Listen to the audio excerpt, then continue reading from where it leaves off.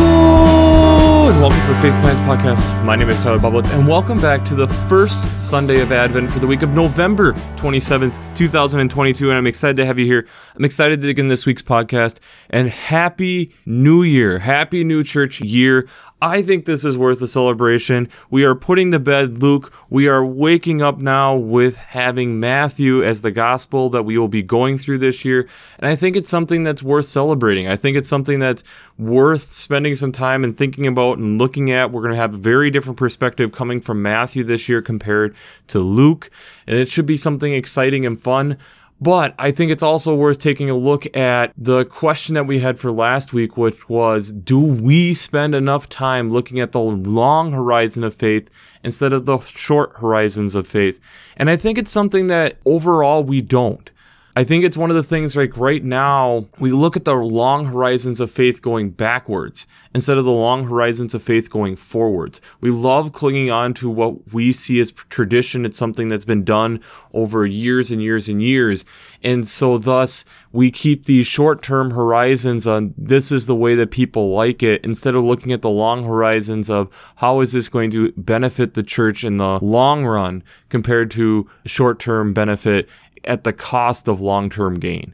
And so I think it's one of the things that it's worth taking a look at. One of the responses we got this week was talking a little bit about the Leonard's meteor shower, and then talking about how that kind of brought into the Apollo 13 and thinking back to the late 60s and what was all going on and what that has all meant. And I thought that was at least worth bringing up, that we have the Artemis program going on right now, which is a process. We just had the rockets go up this last week. I'll attach some links down below. And how this is the beginning of phase 2 of actually putting people on the moon, with the goal of actually having the first female on the moon in the coming years. So I think that's exciting. I think it's something worth looking at, thinking about, considering. And as we're looking at and thinking about deep space and looking beyond, I think it's something that's worth thinking about, is how I had never really contemplated until reading about this last week, on how we've never had a female on the moon, that this is something that would be revolutionary to have a female astronaut on the moon. And so I think that's kind of fun, thinking about things in a long-term scale and what does that all mean. And I think that plays decently well into moving into Advent, this thing of long-term horizons, especially with the text that we get with that. So let's just jump right into it. The Old Testament reading this week is from Isaiah chapter 2, verses 1 to 5. This is a text that is talking about, at this moment, Isaiah kind of helping forecast for the chosen people, and they're on the edge of war. And yet, he is talking about them coming together as the house of God and being this mighty force together.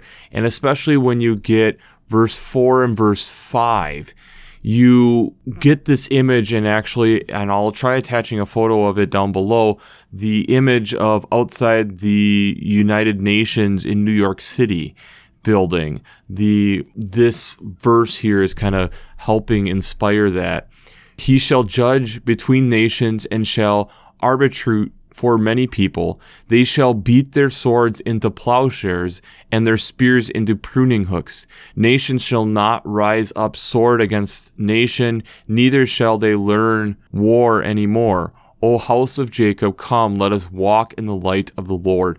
So this idea of how we are moving into this different phase, we are moving into this place of further understanding, this place of working together instead of working against. And in that, how it will take time, how it will be a process to be able to take a sword and move it into a plowshare and making a spear into a pruning hook.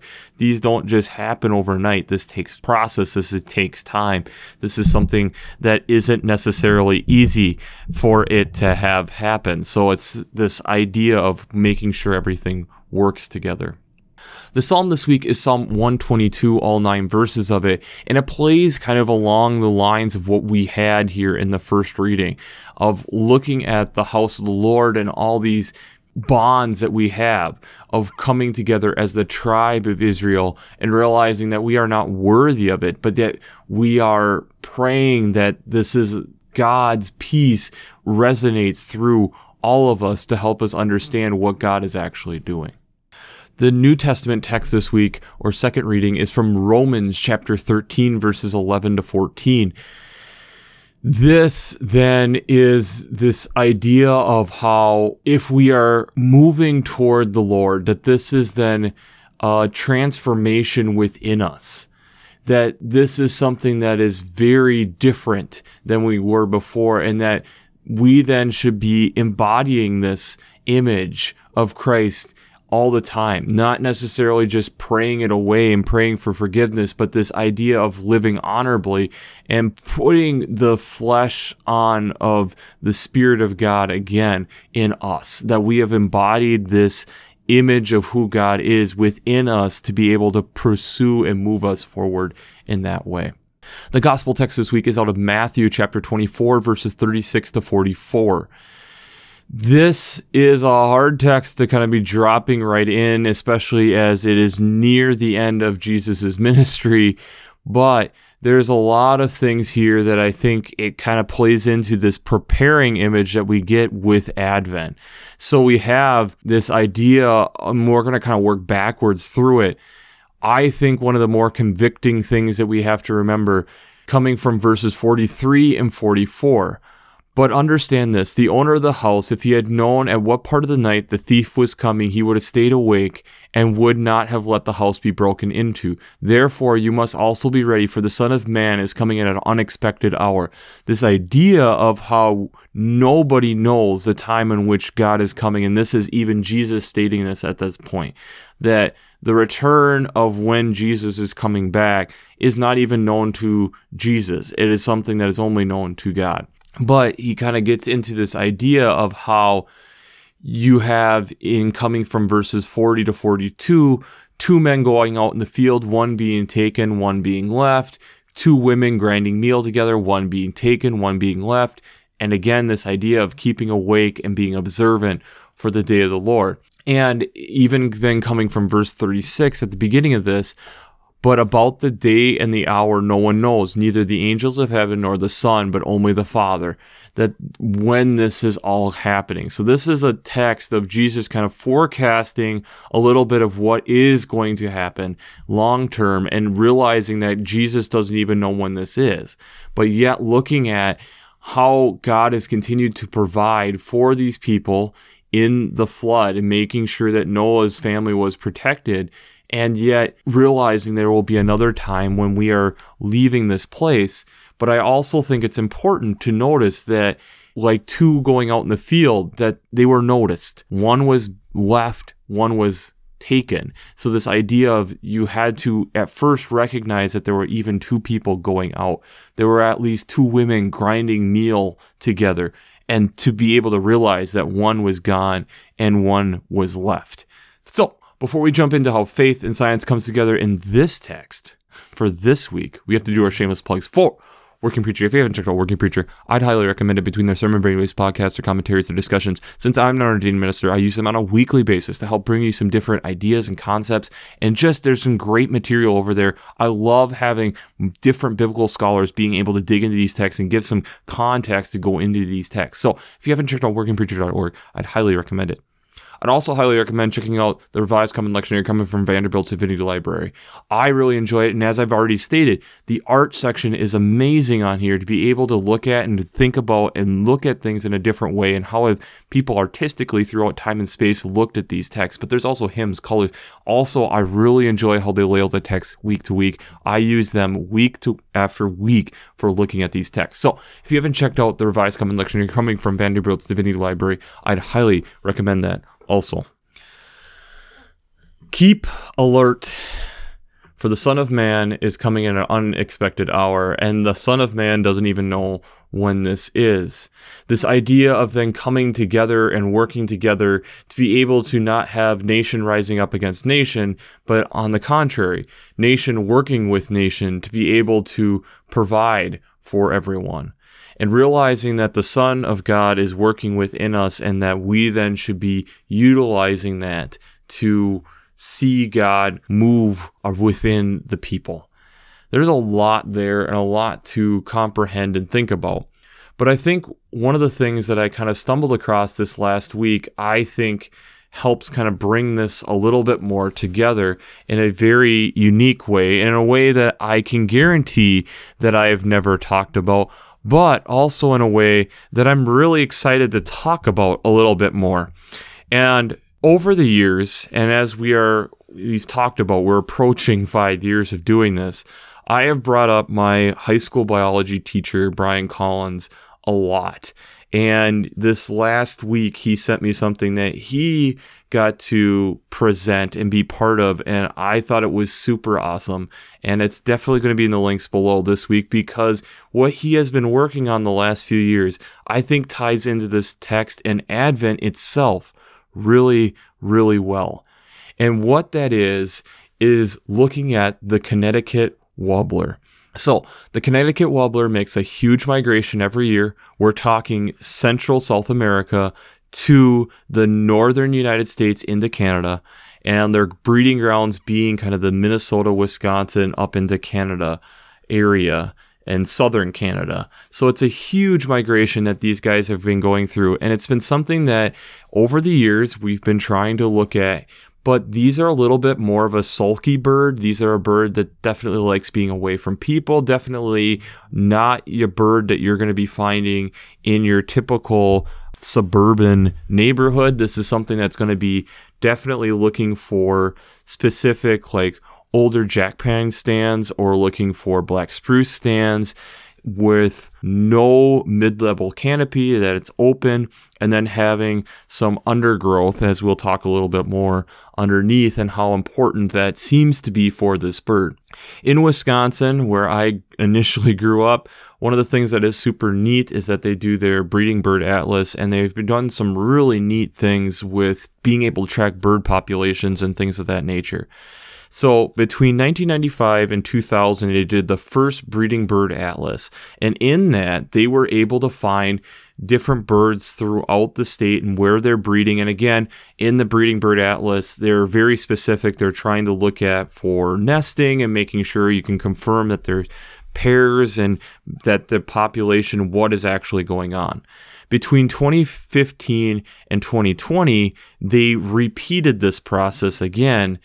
And in doing this, the Connecticut warbler itself, in its number of observations, which there weren't that many to begin with, because of, again, partially the difficult habitat in which it resides, but also just the population as a whole, they have found that there is nearly a 70% decline in the amount of Connecticut warblers in the state of Wisconsin in observation. And so then what has happened over the last couple years is that they've been trying to understand more what's going on. And like many things, when you're trying to do population surveys of species, it gets really difficult because you can't necessarily ask them all to turn in population density type information or things like that. Think about how difficult it is for people to do a census, much less nature in and of itself. So it's looked at as an uncommon or narrowly distributed bird. It estimates to be somewhere between 1.8 to 4.7 million birds, which is solid, but it's also not that far from potentially losing them. And that's where, especially within the state of Wisconsin, as they're looking at these birds and trying to understand what is all going on, it's been difficult. It's been something that's been a long process, a hard process, but it's also been, as we will find here as we tell the story, a really fruitful process in certain ways. Pun intended when you get that one. So, in doing this, one of the things that I was super excited about when I got this was, again, as I stated, my high school biology teacher, Brian Collins, who's like a second dad to me in certain ways, is been working with this. And so they've been looked at the data from the breeding bird survey, the second one from 2015 to 2020, realizing how much the locations on where they'd even initially spotted these birds, they weren't there. They weren't understanding why the population seemed to be dipping, having a 70% decline over 20 years just in what they were observing for the breeding bird atlas was fairly substantial. So they decided, let's dig in the next couple of years and look into this. So in 2021, they looked at what they had interpreted as looked to be some solid habitat for Connecticut warbler in the northern part of Wisconsin, in places that potentially they had been seen before, and they were skunked. The whole year they were absolutely skunked and weren't able to find anything. So Brian Collins went to the spot where they knew that they were, and just to verify he wasn't going crazy, and yes, realized that yes, they are still here. He went to the spot. He wasn't being deceived, especially when you're doing point count surveys, which a lot of these types of data for this bird is. It is all audio. So it's one of those moments where you're not hearing it. It can seem like, are you going crazy? Are you just ignoring it? Has it become just noise or whatever, just to verify to make sure that you are actually hearing the call? So in 2022, the big thing that they then went and spent time looking at was where they know that these birds are. Let's go in and see if we can learn more about the habitat and really realize like how many birds are we dealing with here. So in this spot in northern Wisconsin, he found that there was 3 different pairs that had set up their territories and been working their territories. But in doing this, he realized there was a lot of things that he learned in doing this. First and foremost, like we talked about, they seem to like spruce or aspen or jack pine with no mid-level canopy at all. Nothing in the mid-level. Everything is just wide open and sparsely distributed. So you have trees that are kind of there, but then there's nothing to really block your eyesight as you're looking through this forest. And then underneath, what he was finding was potentially something that was super important for these birds was blueberries. That they had this low-level canopy that was there. In observations, he realized a couple different things. One, these are late migrants to arrive into Wisconsin in particular. 2, he never found a nest, and what he figured was they were probably nesting underneath the blueberries. And unlike a lot of birds where you're looking for fledglings or something like that, because they have to fly out of the nest, these birds, what he was observing was the male would be up in the tree singing most of the day long. The female he would rarely see, maybe for a few minutes in the whole morning session that he would do. Now, typical point count surveys, you're getting up before sunrise, you're done between 9:30, 10 o'clock because things now have warmed up so much. There's usually some additional noise if you're in more of a residential area. Bird songs isn't carrying as far. Birds aren't singing as much anymore. So there's just kind of usually a 4 to 5 hour window for doing point count surveys. In doing that, he would realize that he'd see the female for maybe a couple minutes at most. Well, meanwhile, the male would be singing for hours on end. In doing this, over his months of tracking these birds, with the summer season being for point count surveys usually from late May till about at most July 15. That's really pushing it. Typically you're wanting to kind of wrap up around the 4th of July if possible.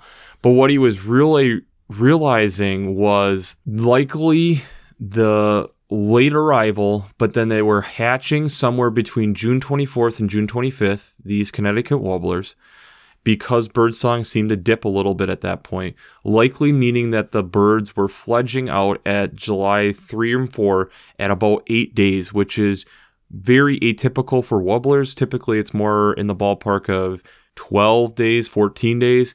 And instead of like flying out, these would kind of walk out. And the reason being is that he figured out that the mother would be underneath the blueberry canopy, making sure and watching the young kind of go and explore and probably forage for food.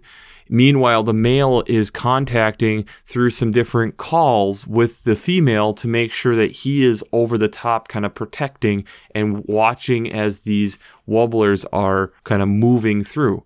And likely by late July, these Connecticut warblers start to disperse their breeding grounds and start preparing for their migration south. What does this all have to do with the text that we had this last week? Well, there was one thing that really stood out to me as I listened to this 1.5-hour talk that he gave. And again, I'll attach the link down below. I'd highly recommend actually checking this out. But in breeding bird surveys, typically you're looking for carrying food as one of the ultimate clarifications that yes, this is a pair that's doing and it's working together and that they must have had reproductive young. And in the 3 different nesting pairs that he was able to find, he kept finding probable notes, some confirmed notes of like distraction displays or different things of that nature. Nothing that's as good as carrying food. But he found one time that they carried food down. Now, what makes this significant is he spent over 60 hours with these 3 different pairings to find this information. To take all these notes, to take all these different things that he learned about these birds, it took over 60 hours to find once that a bird was carrying food and confirming that it was bringing it to the young. One of the telltale signs to show that, yes, this is a reproductive pair, that there must be some young. In being out there, and as he kind of discusses in this talk, it's the recognition on there is so much we don't know about the Connecticut warbler because we haven't spent the time to genuinely go and study just the Connecticut warbler. That there's so much that we haven't known because we haven't spent the time, and how difficult it is for this bird because it's not a bird that's easy to go and find and see. And 2, to really be able to see it, you have to sit and wait and watch and listen. Sit and wait and watch and listen. Day after day after day after day to really be able to start understanding the ecosystem in which they're building. Part of where he talked about why he thought somewhat the populations were potentially disappearing was the blueberries were providing coverage and food for these birds. And if we're going through and harvesting the forest, it doesn't allow for these older stands of jack pine to be able to be there. It doesn't necessarily mean that they have the right conditions underneath for the blueberries to be there for the birds to succeed. We haven't spent the time to understand what this connection actually is for these birds to be able to know what this all means. As we are entering into Advent, as we are entering this new church year, as we are looking at understanding one, as we see in the Isaiah text and the Psalms, working together with other people, working together as the tribes, as the people of God, means that we need to be able to understand what other people are doing, being able to understand and actually genuinely be interested instead of casting it aside, taking the time to observe, watch, and learn and listen, to understand further what is going on, so that we can do like what the Romans text is talking about and really be able to live out our faith, not in arrogance, not in debauchery or drunkenness or licentiousness or quarreling or jealousy, but actually genuinely understand the culture so that we're honoring it in an honorable way and we're living out our faith in an honorable way because of the understanding we have taken from it.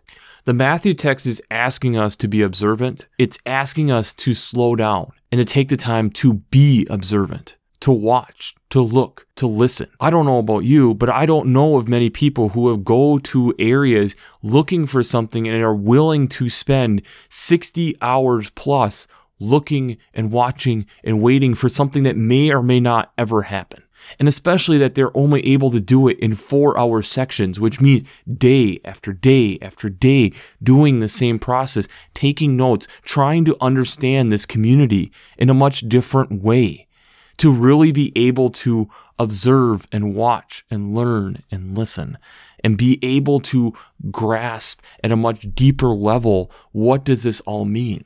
In this case, Brian Collins sat there and was waiting and didn't know if the unexpected hour was going to come. And in this case, it did. The unexpected hour of watching a parent fill its bill with caterpillars and go back underneath the blueberries with food. Something that shows that, yes, I am caring, but it took hours upon hours upon hours of watching, waiting, looking at the male birds singing and singing and singing, starting to understand the connection that the male and female had, what was going on, making educated hypotheses about what is going on within this community, and thus inspiring other people to dig deeper to better understand this bird species and thus better understand our own ecosystem where we live. To me, this is a great example of what is actually going on here within these texts, asking us to be observant, asking us to slow down enough for us to spend the time to understand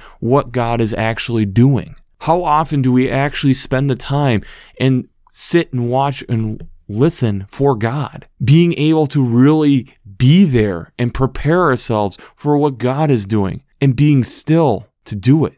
Collins talks about because these birds are acting more like mice crawling underneath the blueberries, they had to be very slow in their movements, had to be very precise in their movements, and so that they didn't accidentally kill what they were observing, even though they couldn't see it. Which meant a lot of times being able to find a spot to sit and watch and learn and listen. We as people, I feel, struggle with this whole idea of sitting, watching, learning, and listening. Taking notes. How often do we actually do that with God ourselves? And as we are entering this season of preparation that is Advent, recognizing, looking back on all the promises that were leading to where we're going, but also realizing the promises that have been left for us to continue to live out now moving forward. The thing that's in common is we had to sit and watch and learn and listen. We had to slow down enough to be able to do that. We have to be observant to really be able to absorb the subtleties of maybe the ways that God is trying to communicate with us. The subtleties of what God is actually doing. The things that take time to put together and process and think about. So the question I have for you this week is, when have you sat and watched and learned and listened with God? When have you sat and learned and watched and listened with God? Because I think it's something that we all could work on. Having just gotten through Thanksgiving, it's very easy for us to be able to be saying, I'm thankful for God. But are we sitting and actually watching and observing what God is doing to be able to say that with a whole heart and be able to give actual examples of what God is doing? I appreciate people like Brian Collins being able to help us learn and see, and scientists in general doing the hard work of sitting there and trying to observe and watch and learn and listen for something that may or may not happen and trying to understand why. Because in our own faith, we should be doing the same thing. The question really becomes is, how often are we really doing it? Understanding communities, understanding how the Connecticut warbler is one part of an ecosystem and the role that it plays, and us being able to understand the ecosystem in which we are happen to be part of, and understanding at a deeper level than our own role within that ecosystem can help not only the Connecticut warbler thrive, but in a lot of ways, not only other species thrive, but really ourselves thrive because of the understanding that we have given, the time that we have taken to actually understand. And in doing that, I think then we have the better connection of actually who our Creator is and why our Creator came to us and cares about us. So, we'll wrap this up as we always do.